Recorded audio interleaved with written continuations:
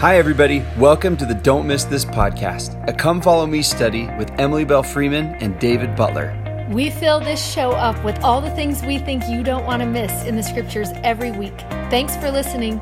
We hope you enjoy the show.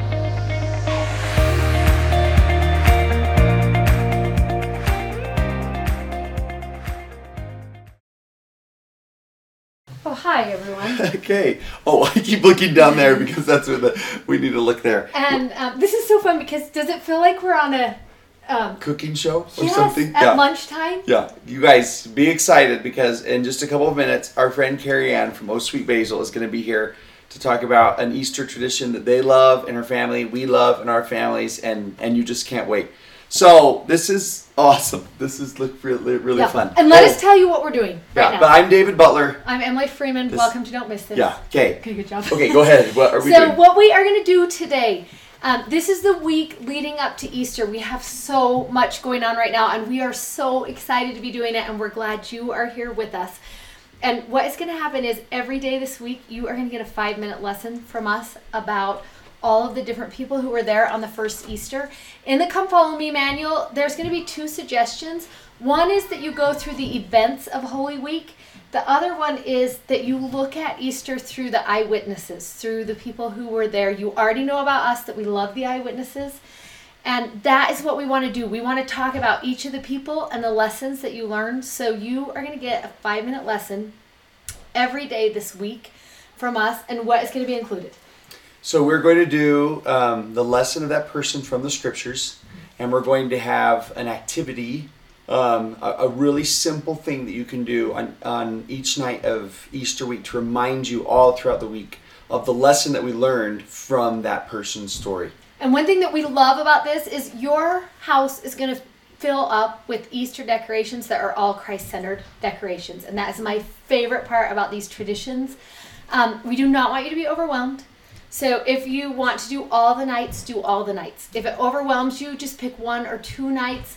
On our newsletter, we are giving you a link to our Easter page that is going to walk you through everything we're doing. If you want to know where that is, not from the newsletter, it's at emilybellfreeman.com/Easter. It will take you right there. It's everything you need to know. It's your shopping list. It's the calendar. And it really is all simple. So don't be... So simple. We do not want to overwhelm you, but we do want you to love Easter. That is what we want. For us, Easter is our high holy day of the year. And so we just try and make it celebratory and big and praiseworthy. And so that's what we hope happens. We want our kids and our families to love Easter as much as we love Christmas. And that is our hope. That's what we hope happens for you. So what's going to happen is... But you don't have to buy any presents. Okay, or you can. Well, you can if you want, yeah. We are going to do our first 5-minute lesson right now. We're going to kind of walk you through what it's going to look like. Yeah. And then we are going to give you everything you need to know to participate with us for the whole next week. And the things to look forward to. Okay, the study guide sheet that's coming out with this week, you can actually use it all week long. And there's a spot to fill in the lesson from each person, each of the witnesses that we chose as you move through the week. So we're starting today with the story of Lazarus. And you can find this story in John chapter 11. The story is important. We should start out by telling you because this is a crucial moment that leads up to Easter. It becomes a moment when either people are going to believe or choose to betray what they know about Jesus. It becomes the line in the sand. Right. The miracle for Lazarus is way too big for anybody to ignore it. At this point, you either have to believe he's who he says he is, or I don't know how you can believe any other way. Back, yeah, right? But you really have to just turn your back. You turn to Christ in this moment, or you turn away, and that's what we see. And we'll talk about that a little bit at the end. But maybe it's fun to just walk through. What is the story of Lazarus? What happens? So you should know that Jesus is dear friends with Lazarus and his sisters Mary and Martha. And they really are some of his closest disciples, and just that's where he'll actually spend all of Easter week.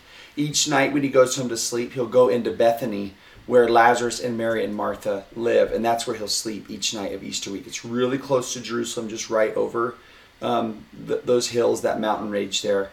And so this is where he goes to to recharge and just feel there's a close bond with this group. And all three of them are siblings, right? And we find out in John chapter 11 that Lazarus is sick. This is starting in verse 6. And you find out in verse 5, Jesus loved Martha and her sister and Lazarus, and he'd been sick. And it must have been pretty sick, because John makes an effort to tell you that he stays 2 days in that same place. Yep, that Jesus waits. And why is he waiting? Right, and that's what everybody's wondering and thinking. Is like, you just found out that one of your closest friends is on his deathbed, and you're just still staying in the city that you're in. There's enough time to get there. There's enough time to make an impact. And they know what Jesus can do for someone who's on their deathbed. Right? They know. They already know if Jesus goes there, Lazarus is going to be fine. Right. Everybody is thinking that. You find out a little bit later that he waits, and he ends up waiting for 4 days in verse 17. And he tells the disciples, Lazarus has died. And so now they know that he knows, and he still waits of him 4 days in the grave. He waits till the funeral's over. He waits till the burial has happened. He waits until the tomb has been sealed shut. He misses everything. And it makes you think about those times in your own life when you ask those questions of, why is this happening? And does the Lord know this is happening? Is he aware of this sadness and this terrible thing and the pain? Does he know what is happening? And it's so interesting because we find out all through John, he knows. He knew at day 2, and he still knows at day 4, and yet he's waiting. Right. Almost as if it is in that, because of that pain and because of those days of waiting, that you're going to be able to see the beauty of the miracle that he's about to perform. And I almost see this story as Jesus's object lesson for resurrection. Mm-hmm. This will be a miracle. It's like, how do you teach someone who's has no concept of this before? Doesn't know, what's resurrection? So he waits not until Lazarus is just dead, but until Lazarus is dead. So anciently, the custom was that the spirit actually hovered over a body for 3 days after they died. And then left off into the spirit world. So he waits 4 days, so that Lazarus is not just mostly dead, but beyond help, gone, forever dead. The tomb is sealed. There's nothing that can be done now. And we even get to the spot in the story where when he says to open up the tomb, they're like, no, his body is already rotting. Like, it's over. It's finished. And there's an interesting concept here that we have to mention in the fact that there will be times in our life where we think we know Jesus well, where we think we know how he works in our life. We've experienced miracles. And what the story of Lazarus tells us is there will be things in our life where we will come to know Jesus in a way we didn't know him before. And this is going to be one of those moments. I love when he comes walking down that street, and Martha runs to him first. She is the first one there. And the first thing she says to him is, in verse 21, if you had been here, my brother had not died.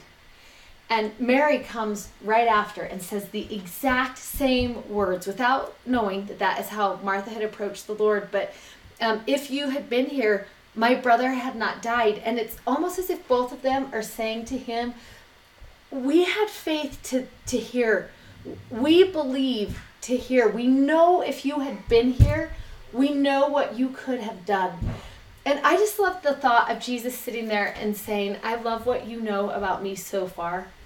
Wait until you see what I'm about to show you in your life. And we love this line that he says to her when she's just like, he introduces the resurrection to her. And Martha says, he says, your brother will rise again.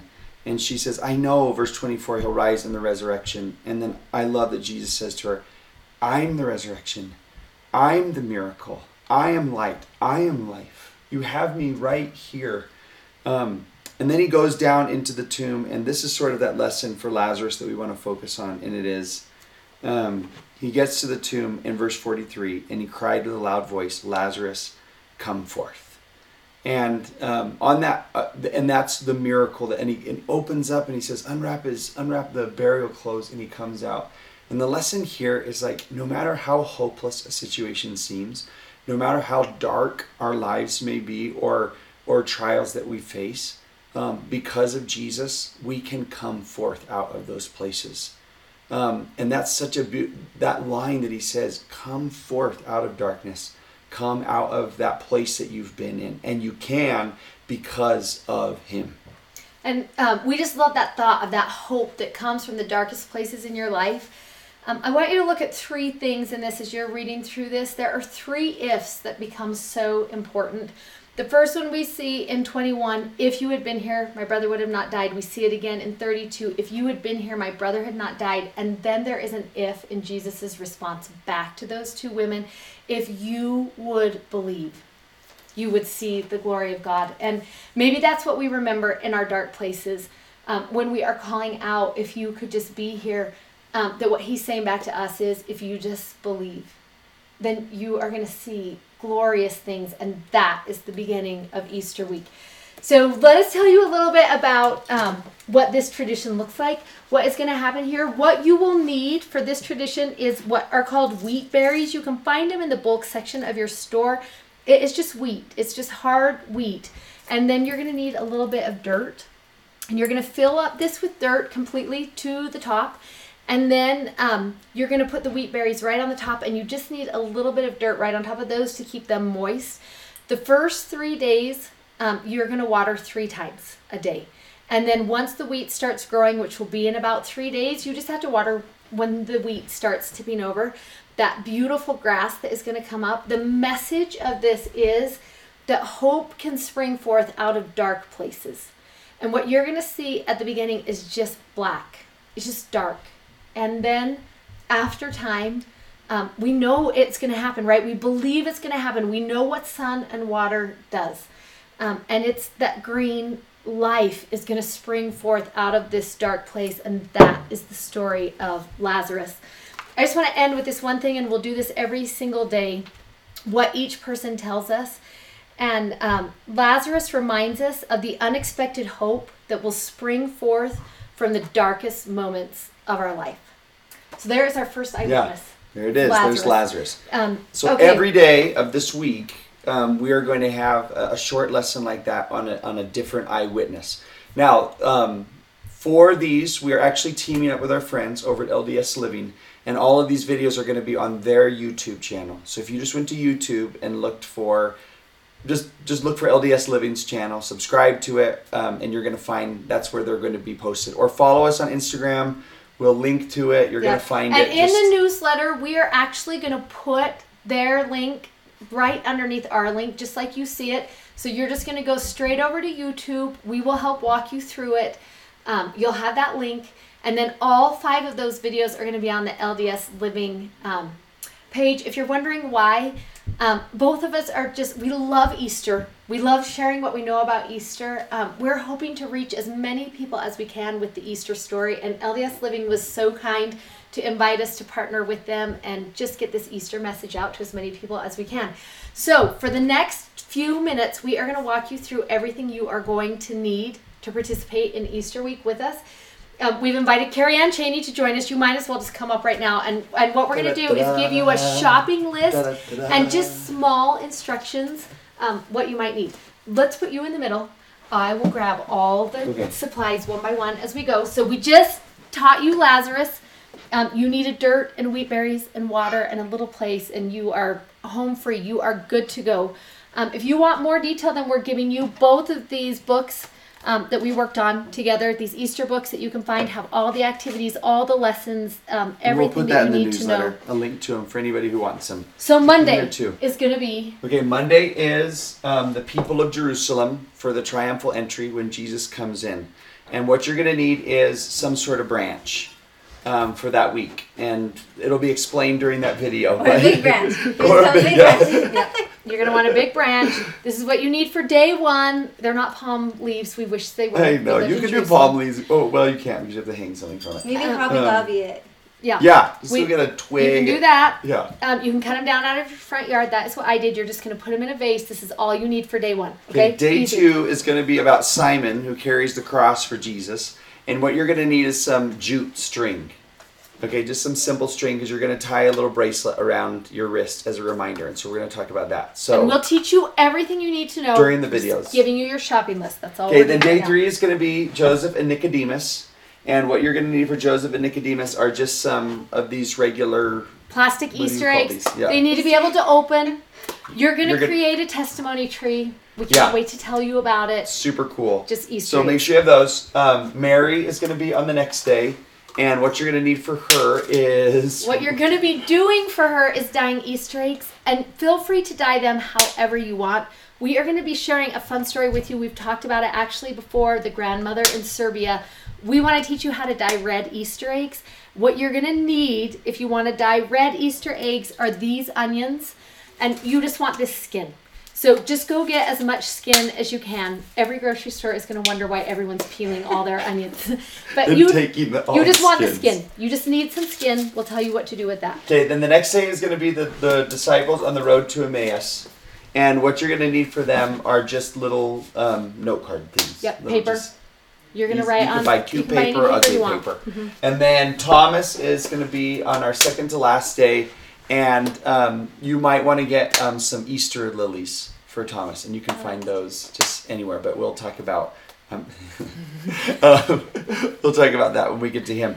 And then for the last day, which is going to be Easter Sunday, Carrie Ann is here to talk about that tradition we were telling you at the beginning that we love so much. It's going to be so for fun. Easter Sunday. And so you're going she's to going want to tell it you. walked through so that on Easter, when Yes. you listen to our Easter message, you are ready to go. Just ready to go. Yeah. Okay, You wanna should I Yeah, swap with you yeah, and you be let's in the middle? Swap. Okay. This is our family's like most favorite tradition for Easter because it's really visual for the kids, and it tastes good. And in the end, you just want to eat. I mean, that's like, do you go to a party to hang out? No, you want the food. So, I mean, we love this book. We actually do this book every year as well, and so it fits really well with everything. We're making, our family calls them empty tomb rolls, but I've heard them called resurrection rolls. They're so easy. All you need is some dough, cinnamon sugar, and butter. So Emily will grab that, and marshmallows. And we get See asked. how good I am? It's like we're on we a real life should cooking we show should right do now. the Food Network Yeah. together. And the man always makes the weird comments, right? So he's just like, wow. wow, Oh, wow. that looks really That is good. great. Okay, so it's so easy. The best part is this is something your kids can get involved with and you don't have to stress about. I know that cooking with kids is a beast. It's not always easy, but this one is. And it's okay if they get messy. I mean, it's all going to turn out. So we're going to press the dough out. This is just frozen dough, or you can use your own, or crescent roll dough works as well, into a little circle like that. Then we take a marshmallow and we're just rolling it. Just pretend. The butter melted and then it solidified. It's fine. In the butter, and then you roll it. Oh no, look, it's working just fine. You roll it in the cinnamon sugar, and then it goes into the dough.